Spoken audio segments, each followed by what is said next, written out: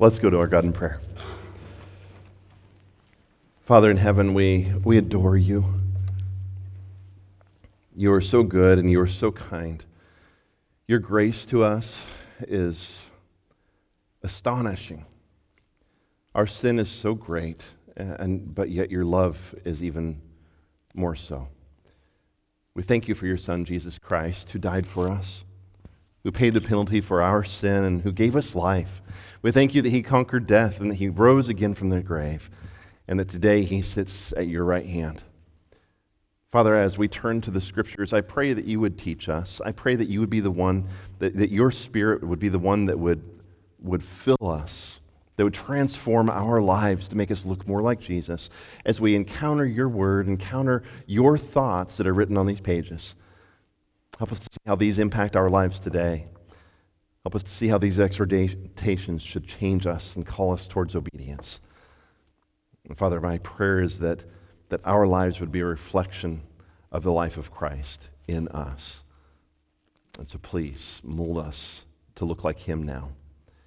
It's in his precious name we pray. Amen. Good to see you this morning. I missed you last week. It's good to have my girls all back. I had to go all the way to Colorado to get them, but they're here. But missed you as well, and so it's good to be back with you. You know, one of the most influential teachers during my high school education was my 11th grade teacher for writing and research methods. Sounds like a really exciting class, right? But ended up being one of my favorites. I dreaded it. I hated it going into it because I was a horrible writer. Up until that point, I could not write anything without it being a complete disaster. My grammar was horrible. It was struggling. I had no organization. And quite frankly, I had no idea of even how to start writing a paper. But Mr. Lavad taught me not only how to improve my sentence structure and how to document my sources, but he instilled in me a passion for communicating in a way that mattered. I'll never forget the first time he sat with me, and he would call 4 students from the entire class, and we would all sit in a circle at the front of the class while others worked on their papers. And he would read our papers out loud within that group, and he'd start marking up papers with red ink all over the place. Tammy Holmes would love it, right? And she hates red ink, so we don't do that. And so he would mark all these papers, and then he would read them out loud, and he would ask a couple questions. We sat there in that circle, and he read through my first draft of my assignment, which, by the way, I got a D on. He marked that paper up, but as he read that paper out loud, he asked 2 questions that forever changed the way I wrote and communicated. The first one was this: who cares? He would read a paragraph, and he'd turn to me and say, who cares? I thought, well, this is really rude. I cared about that. I wrote that. And he looked at me and says, no, really, who cares? Who cares about what you're writing? What makes these scratchings important enough that someone should pay attention? What do you have to say that will convince anyone that they should take the time to read what you have to say throughout the rest of the paper? Who cares? And then the second question was like the first. So what? And I thought, this is really rude. He's already questioned whether my paper is worth reading or not, and now he's saying, so what? He said, if you've convinced someone to read what you're rambling about, he didn't say it that way, what difference is it going to make in their life? How is this going to change their mind about something? How will this change their beliefs, their actions? And these 2 questions from that point on, they were seared into the gray matter in my head, and I rarely wrote a paper without considering those 2 things ever again. And the author of Hebrews, I believe, understood those 2 questions, or at least the principles behind them, when he wrote this sermon that we've been studying over this past few months. And I hope that you are the answer to the first question. Who cares? I never taught or preached through the book of Hebrews before, and I have to say that this has been an incredible delight to uncover the truths that we've been looking at this last few months, to see how Hebrews is put together and its use of the Old Testament, and this beautiful sermon that this anonymous author preached a couple thousand years ago. And it has been life-changing for me as I've encountered God's Word on this. Really, it's sometimes been a wild ride. And we've had some challenging texts that we've studied, but I hope that for you, as it has been for me, that the message of Hebrews has become dear to your heart. So who cares? This author has taken us into some deep theology. He's saturated us into some Old Testament studies, but he's shown us over and over and over again. He keeps on talking about truth, and then he backs away and he says, okay, let's talk about how this impacts your life. Who cares? You should care. And here's why you should care. And he would address those things. He's comforted us. He's warned us. He's exhorted us. But we've seen these 3 warning passages throughout the book of Hebrews. We'll look at the last one, the 4th one, next week. All these exhortations, all these admonitions show that he didn't just want to teach facts and hard doctrine. He wanted to engage his audience with this sermon epistle. And he wants you to care. He wants you to understand who Jesus is and why Jesus is superior to the angels, why Jesus is superior to Moses, why Jesus is superior to the high priests, and how that should change your life. That this is something that, as hard as some of these truths are, that you should care about. But he also understood the second question, so what? You see, Scripture isn't just about memorizing facts and details. God wants His Word put into action. I think that you're that this last 3.5 chapters, that this carries a different tone than the first 9.5 chapters that we've looked at so far. Last time we came to the conclusion, really, of the argument of Hebrews, the final passage that really finished up what he's really trying to say, and everything after that is going to be some solid application for your life and mine. As we bring our study to a conclusion over this summer, we're going to be looking a lot at so what. We're going to discover the superiority of Jesus and how that should change your life today. If Jesus is really superior to all these things, and if He is really that much superior to all the something else's in your life that He replaced when you repented of your sin, then it should change everything for you. And going back to those somethings, just like the Hebrews were tempted to go back to that Old Testament Levitical system and a system of priests and temples and sacrifices. The author of Hebrews says, why would I go back to that when Jesus has given me so much more? And whatever it is in your life, whatever those somethings are, we'll discover that the superiority of Jesus should change your life forever. And going back to those things would be unthinkable.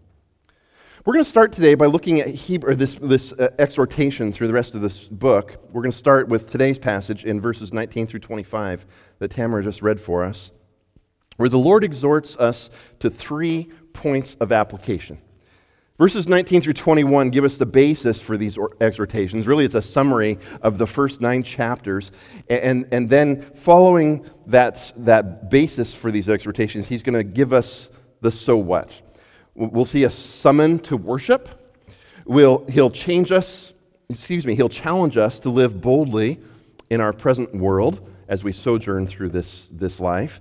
And the third exhortation calls us to a right relationship, not only with God, not only with the world around us, but also with one another and those who are walking on this journey with us. Well, it's been a while. Let's look at verses 19 through 21. It's been a while, but you may remember all the way back in chapter 4 when we entered this section on Jesus as our high priest. Really, the heart of Hebrews has focused on this concept of what it means for Jesus to be a high priest, not in the order of Aaron, but in the order of Melchizedek. And we've gone through some really tough Old Testament passages, but all of it has been showing us how Jesus is a superior high priest to everything that was experienced in the Old Testament. And all the way back in chapter 4, we talked about the middle of that chapter being a crossroads in the book of Hebrews. It was the conclusion of the first 4 chapters, but it was also the front door to the heart of Hebrews, the heart of this book, which we've now examined in chapters 5 through 10.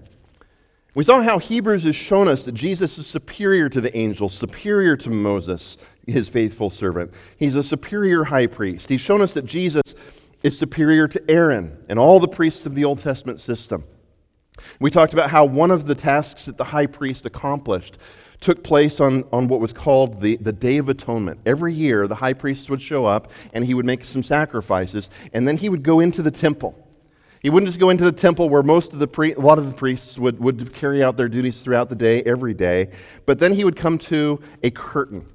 And the high priest, one time a year, would cross through that curtain and he would sprinkle blood on the Ark of the Covenant to make atonement for the people of Israel. It was never a completed task. Every year it had to be done again. Every year another sacrifice had to be made. Every year the high priest would pass through once more. But Jesus, we've seen, is the Son of God, and when he was sacrificed, when he offered his own blood, not the blood of boats, wow, that'd be a weird sacrifice, not the blood of bulls and goats, but he offered his own precious blood on the cross. As our high priest, he completed his work, and Hebrews says that he passed through not just the curtain in the earthly temple, but he passed through the heavens. Jesus went into the most holy place in the heavens, and his work on our behalf was completed. And now he sits at the right hand of God the Father. And so when we opened that door back in chapter 4 and entered the heart of Hebrews, we were challenged with these words. I want you to listen to how he says this. Back in chapter 4, he said, "Since then, we have a great high priest who has passed through the heavens." And he followed that phrase with two commands, two exhortations. Hold fast, draw near. Now, what we're going to do now is we are all the way on the other side of the heart of Hebrews. And here in chapter 10, I want you to notice that he uses this same pattern that he used back in chapter 4. And he's now going to close the door on the other end of this journey we've been going through in the middle of Hebrews. And watch how he echoes those words that he used back in chapter 4. He says, "Since we have confidence to enter the holy places by the blood of Jesus," and then he follows that up with two more exhortations. In fact, the same ones that we saw back in chapter 4, just a different order. Draw near, hold fast. See, every year the high priest entered the holy place and they went behind the curtain alone, by himself.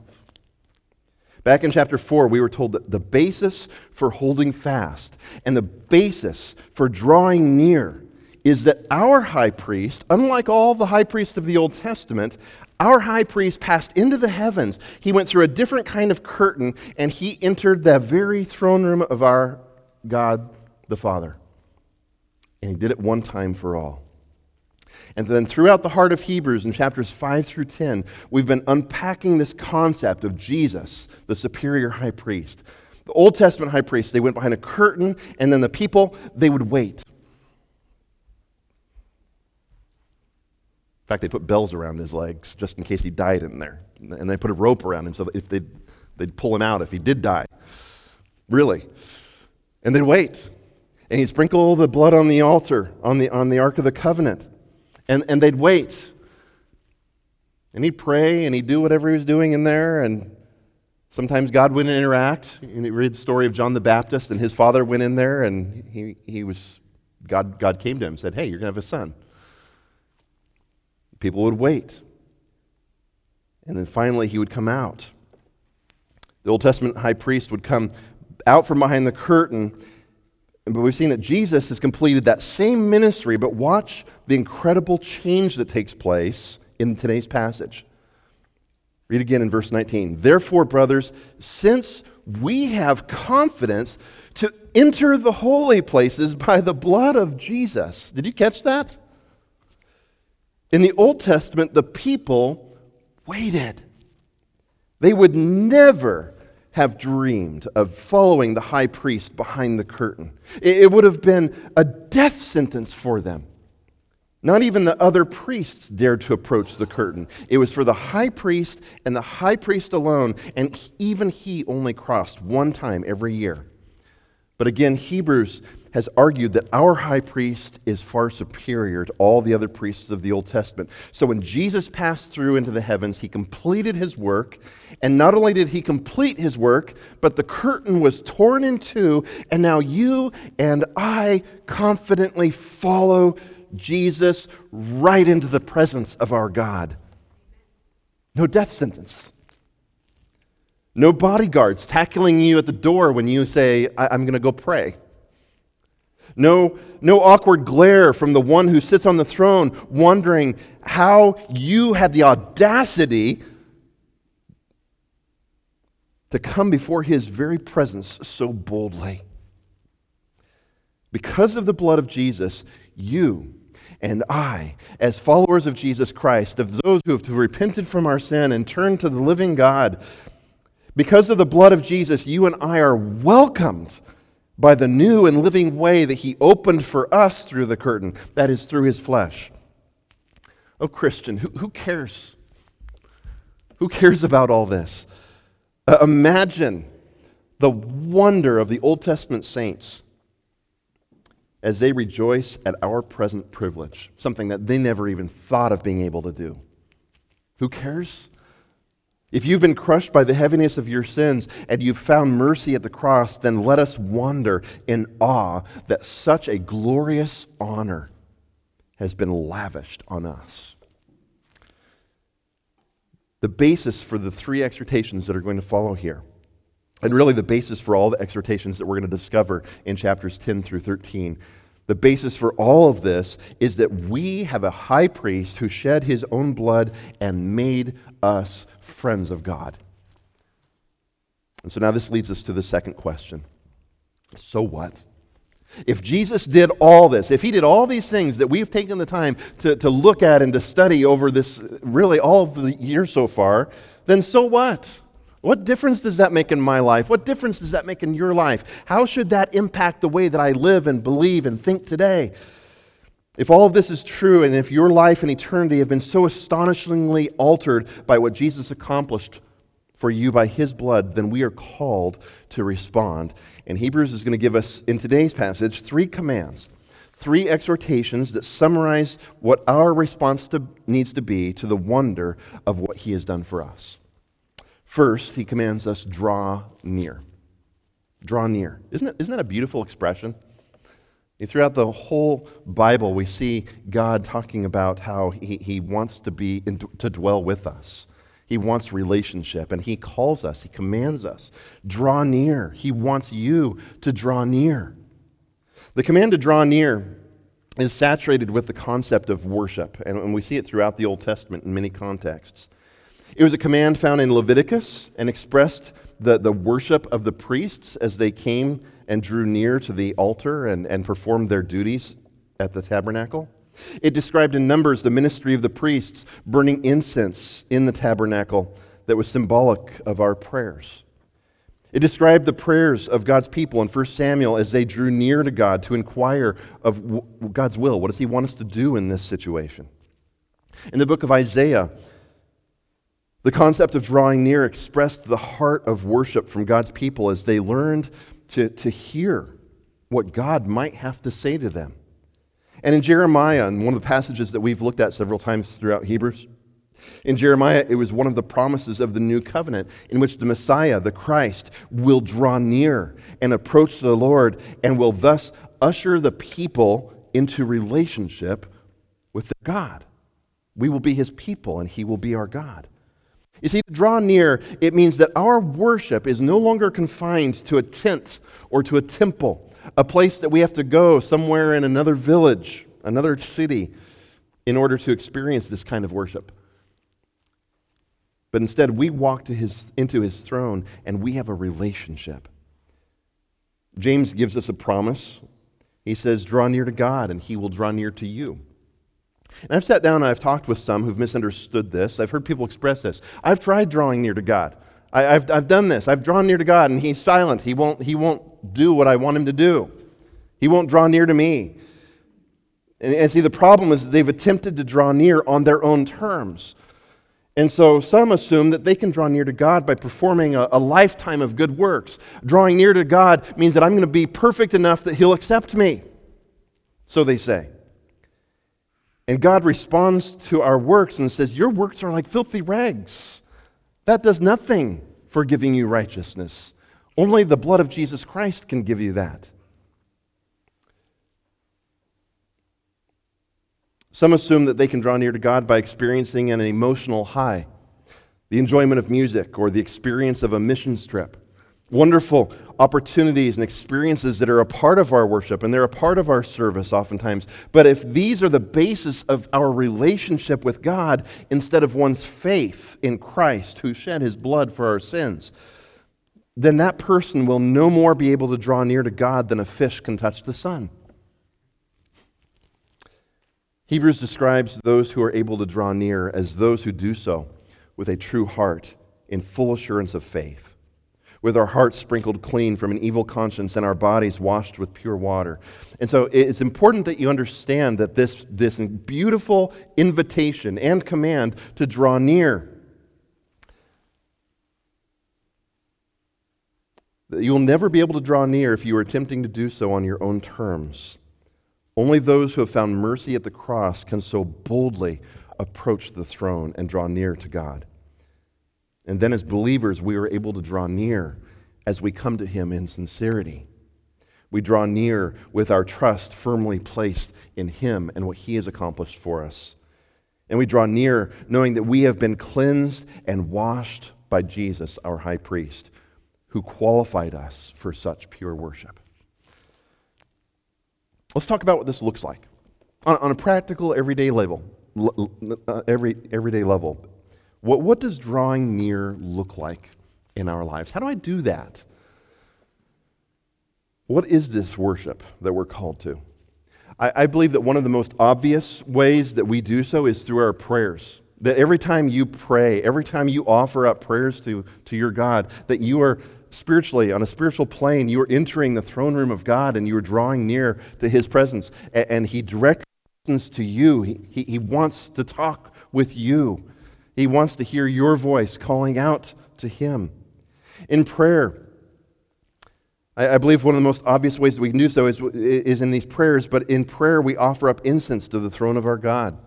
In prayer, we boldly approach that throne and have a rhythmic conversation with our Father, not just at meals, not just before I go to bed at night, but as a part of my life that is a course of habit as I delight in him, and my heart just calls out to him throughout the day because I love him, because I delight in him. And so we talk to him, we praise him, we express our love and adoration. We ask him for his kindness like a child talks to his daddy. And then we say, thank you, I love you. Another way that we draw near is in our singing of praises to this great God. It might be singing along with the radio as you belt out your adoration to him in the car. Certainly it includes our praises as we gather together for worship on Sundays. And I'm not talking about the mindless just repeating of words that you've sung before and you're not even thinking about what the words that are coming out of your lips. But the genuine song that overflows from your heart as you contemplate the words that you're singing. Drawing near takes place when we turn to the Scriptures and we read his word. We draw near as we meditate on what we've read and studied and memorized. Drawing near takes place when we purposefully set aside time to cultivate this beautiful relationship with the God of the universe who has invited us to know him and to be known by him. Drawing near is growing in this relationship through our prayer, through our praises, through our encountering of what he has to say to us in his word. When we are exhorted to draw near, we are summoned to true and beautiful worship. The second command in our passage, in verse 23, is to hold fast. You see, on the basis of our confidence to enter the holy places by the blood of Jesus, we are also exhorted to hold fast. In verse 23, again, it says, "Let us hold fast the confession of our hope without wavering, for he who promised is faithful." Back in chapter 4, this was also the exhortation that we were given on the basis of Jesus' entrance through the heavens. And here, the author of Hebrews, he's intensified that command with the words, "without wavering." The term refers to something that doesn't bend, something that's straight. We hold fast in such a way that our hope in him is unchanged, it's unaltered. Our profession that Jesus Christ is Lord and our holding fast to the confession of our hope must not waver when trials begin, when they come into your life.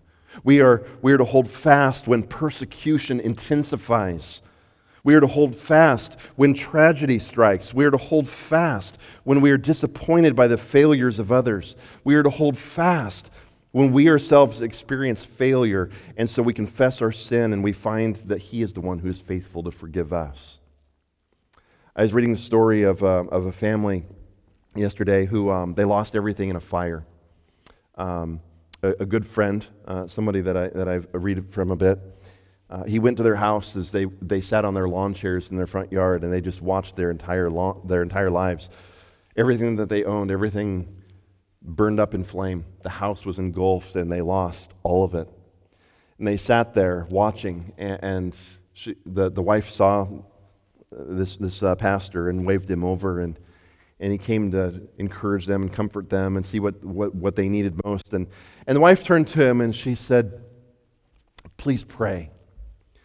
That our neighbors are all here right now watching with us, crying with us, and they need to see Jesus in our lives. Pray that, and not pray for us, the turmoil that we're going through, not pray for us that we might be able to figure out what we're going to do with our lives now, but pray for those who are here watching how we react to this tragedy in our lives, because they need Jesus and they need to see the difference that He's made in us. My friends, that is what it looks like to hold fast. That is what it looks like when tragedy strikes, to firmly be placed, that our hope is firmly placed in our Lord Jesus Christ, who is our hope. And that is a holding fast that doesn't waver or bend when bad things happen. Notice that this unwavering conviction is not accomplished by our own strength. It's not accomplished by our own tenacity. We hold fast without wavering because God is the one who makes the promises. And He is the one who is faithful. Jesus is our hope, and He is always sure.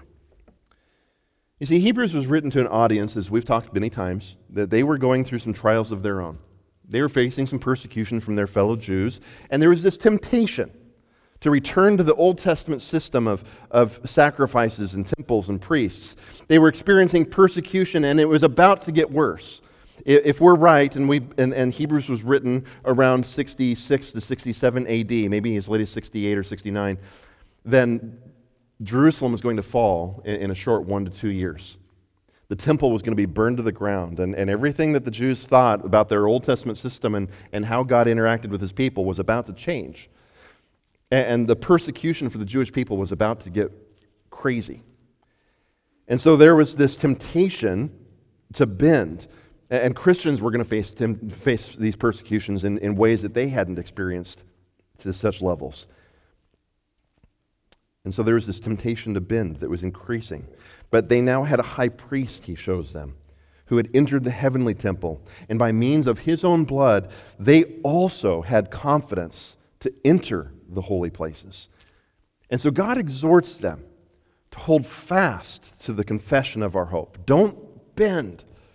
And my friend, I want you to understand that tough times are coming as well. Not just the tragedies that normally strike in our lives, not just the trials that you face on a regular basis. But you have to understand that this world will tolerate you and your beliefs less and less as every year goes by. Your Christian values, your faith in Jesus Christ is going to be looked on with disdain. And over the years, those trials will come. And there will be new forms of persecution. There will be loss of personal freedoms. Some of you may be faced in the course of your lifetime with the choice of whether I'll give my own life or deny Him. Some of you may be faced with the loss of your life because of the confession of your hope. And so whatever those persecutions are and whenever they come, my friends, hold fast. Don't bend. You have been ushered by Christ into God's presence. And on the basis of that and what He has done for you with His blood, enjoy Him and remember that He is the one who is faithful. And so let us boldly live in this sojourn through this world. The third exhortation calls us to a right relationship with others who are walking this journey with us. Look once more at verses 24 and 25. He says, "And let us consider how to stir up one another to love and good works, not neglecting to meet together, as is the habit of some, but encouraging one another, and all the more as you see the day drawing near." There are two very important phrases in this first sentence. The first one is this: consider how. I want you to think about those words. Consider how. We hear that and sometimes just kind of hey, listen to this, pay attention, this is important. No, that's not what he's saying. He says, this is a command. On the basis of your relationship with God and your entrance into the holy places, consider how you are going to do this. To consider means that you have to think about this. This isn't something that's going to naturally or automatically occur in your life. If you don't give thought to this, it's not going to happen. So you must remove the gaze from your own ambitions and your own needs and focus on the needs and service to other people. The second phrase is to stir up. Now, stirring something up can have a lot of negative connotations, can it? You ever stir something up and get a bad result? We can stir up strife. One can provoke others to anger. One can stir up apathy just by not considering. But the author of Hebrews has an exhortation for you here.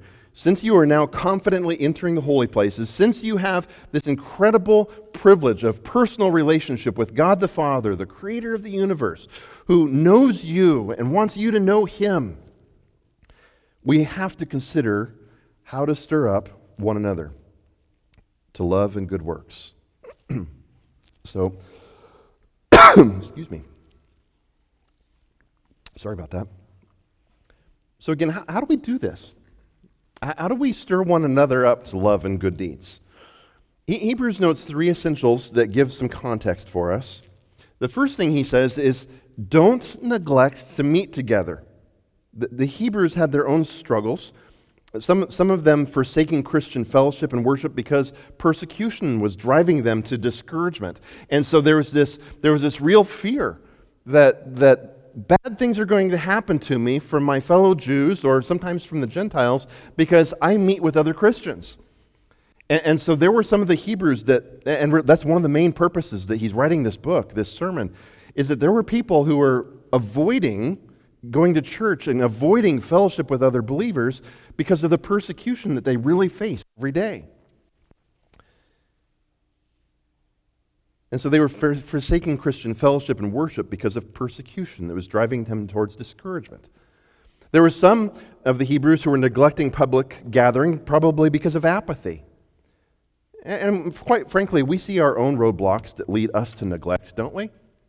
Every year, I see more and more people neglecting to meet together because there are just other things that are more important in their lives. We have sports that we go to, whether we're watching them or participating in them, and those things begin to take over more and more. Entertainment, activities, work. There's all these things that are competing for your time and for your worship, and so we neglect this. We neglect gathering together because there are other things that we, on a routine, habitual basis, we put as more important than gathering together like we're doing right now. Now listen, this passage is not a command that you can never miss church. I don't want to give the impression that if you're sick, if you've got a sore throat or a fever or you test positive for COVID, okay, stay home and rest. That's a good thing. And so he's not saying here that if you miss church sometime, wow, you blew it. Hebrews is not saying that if you are on a trip to Florida, that you better hop on a plane and make sure that you're here by 9 o'clock on Sunday. This is not a command to get in the pew no matter how high your fever is on Sunday morning. And I know that some have used this passage to promote a legalism that's just not here. In fact, the tense of the verb conveys the idea of something that is ongoing neglect. He calls it the habit of some. A habit's not something that happens when, man, I don't feel good this morning, I'm throwing up, so I'm going to stay home. That's not a habit. A habit is repeated, ongoing, continual. And again, my goal here is not to pin who is and who isn't neglecting. I'm not trying to point fingers at you today. Some of us are failing to consider, though, how to stir one another up by getting into this habit of just not being around God's people. And if this is something that you're struggling with, I think that you already know how you're neglecting, how that neglect is manifesting itself. Don't make excuses. Just destroy the habit by giving your attention to what God has commanded you. There are others of us who are failing to consider how to stir one another up simply by your neglect of encouraging one another. You may have perfect attendance in church and small group and Sunday school and prayer meetings, and you're here early for VBS meetings every day of this next week, but you may be just as guilty of neglect because you've fallen into the trap that mere attendance is what God has called us to. Being a part of the community of faith means that you are finding ways to encourage others, not just be around others.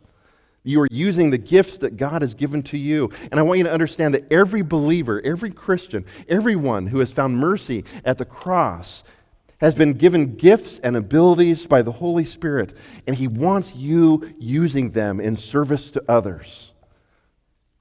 Again, considering how to do so means that you have to be intentional about how you're going to serve. It means that you have to be intentional about how you are going to seek to meet the needs of others within the church community. Don't let another month go by remaining content to merely warm a seat on Sunday mornings. The body of Christ needs you. They need you using the gifts that God has given to you. And I know there's some of you going, well, I don't know what my spiritual gifts are. I need a test, or I need to go through a survey. I need to do this or that, or somebody needs to tell me. And just three simple things. If you're trying to figure out what your spiritual gifts are, three things I recommend to you. Number one, get busy and start doing stuff.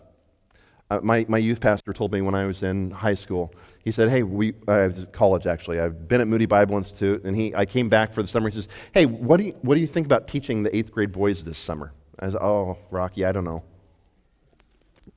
I just don't know if teaching is my spiritual gift. And he says, how would you know if you haven't ever tried teaching before? Get involved and do something, and then see if God uses it. And sometimes you're going to try it and you're going to go, wow, that was horrible. Try it again. My second time teaching was a complete disaster. But I stayed with it, and I grew, and I developed the gift that God had given to me. Your gift may be service, it may be hospitality, it may be mercy, it may be faith, it may be evangelism. Whatever your spiritual gift is, I would encourage you, just start using it. Timothy was a pastor, and my interpretation of that passage, Paul tells him, Timothy, you need to be sharing the gospel. I'm paraphrasing here. Do the work of an evangelist. And I think that Timothy was kind of like me. He didn't have the gift of evangelism. I can share the gospel with a person, and I can say the exact same thing, the exact same words with the same inflection that Gary Friedman shares that with. And they will listen to Gary, and they will respond in faith and go, I need Jesus, and they'll turn to Him. And I'll say the same things and then get no response. And part of that's because I don't have the gift of evangelism. And I think Timothy was a lot kind of like me, maybe. He didn't have the gift of evangelism, but what did Paul tell him? Do the work of an evangelist. You are called to share the gospel with people. And so whether it's your gift or not, get involved and use these things and try these things. And some of these things you're going to find out, yeah, that's not me. And you're to try to continue pushing it over and over and over for years and years, it's just going to make things miserable for yourself. But there's some things you should go for it. Use it. And some of those things are just opportunities that, whether it's your gift or not, these are opportunities for service. So my point is that God has gifted you in a unique and special way, a mixture of gifts that's yours and yours alone. But you're not going to discover those unless you just start serving. Another way that I think you'll discover your spiritual gifts is as you're involved in ministry and as you're serving in various ways, other people are going to come to you and go, wow, that was really amazing. You really impacted my life.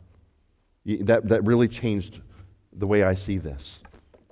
Some people have the gift of faith, and I think the gift of faith is there are some people that just, they naturally have a tendency to trust God in the midst of things and encourage others to trust Him as well. And so when you have the gift of faith and someone comes to you and say, I was really struggling and I was wavering a little bit here, but your words to me the other day, they helped me to stay the course. Those are the types of things that are going to help you discover that these are the gifts that God has given to you. And the third thing I would encourage you with to help you discover your spiritual gifts, again, it's not a survey. It's not a, fill out this questionnaire and find out what my personality profile is. That's not the best way of discovering your spiritual gifts. Get involved, listen to what other people are saying, but then also as you get involved and you serve, what are the things you enjoy? What delights your heart? And as you get involved in service, and you find, I really love doing this, that might just be the spiritual gift that God's given to you. Well, as we stir up one another to love and to good works, I encourage you to find many of these opportunities and these needs within the church community. Don't let time go by just being content. Church needs you. You need the church. This next week we got Vacation Bible School, and I know some of us look at kids and go, those are scary monsters. I have no idea. All right? There are so many opportunities, though, and if you have the time, there 70 kids, is that what she said, already signed up? It's going to be a busy week. It's going to be a full week, and we're going to be tired by the end of the week, but what an incredible opportunity for us to tell children about Jesus Christ and to make Him known.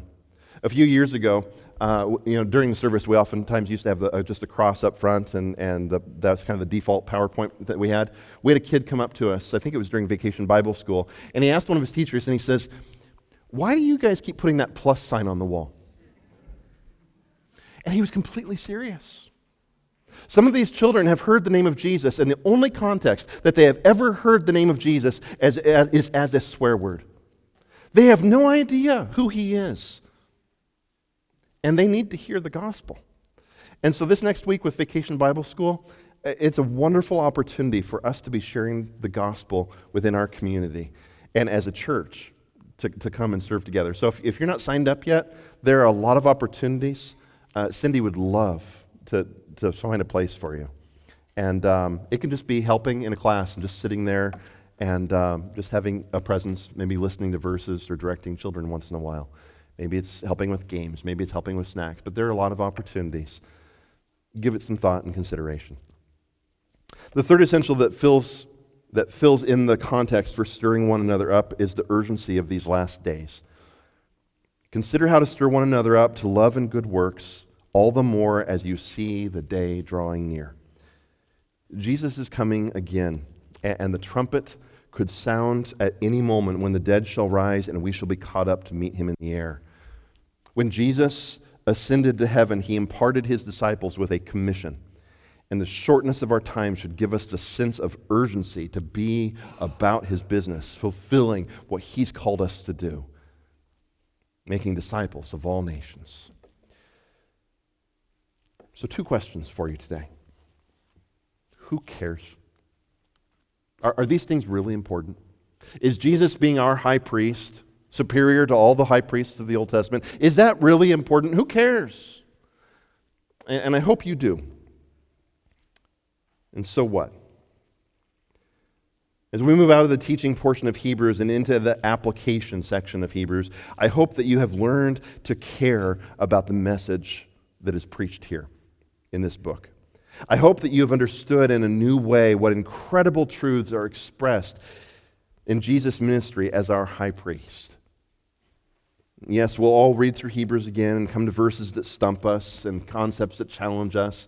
You'll see a quote from the Old Testament and go, wow, I don't remember what we talked about there. This is kind of weird. I don't get this. But my hope is that you would care and that your confidence to enter the holy places will lead you to serving Him faithfully. This transition from teaching to application is no insignificant passage. And so, my friends, let us be purposeful as we draw near in worship. Let us live boldly and without bending as we hold fast to the confession of our hope, no matter what the circumstances are around you. And let us stir one another up to love and good works, devoting ourselves to meeting with one another, serving one another, and faithfully serving Him as we are motivated by the coming of our King and the one who is our high priest, Jesus. Let's pray. Father in heaven, we do come before you, and we thank you for your Son, Jesus Christ, who has accomplished what no high priest ever did in the Old Testament. We thank you for what He accomplished with His precious blood. We thank you that it was once for all. We thank you that He entered into the heavenly place, and that He is now in the Holy of Holies, in your very presence. And by the basis of His blood, we can now also confidently enter and draw near and hold fast and stir one another up in a way that would honor you as we love each other, as we serve one another, as we walk in good deeds. Lord God, glorify yourself in our lives, we pray, as we go out from here. It's in His precious name we ask this. Amen.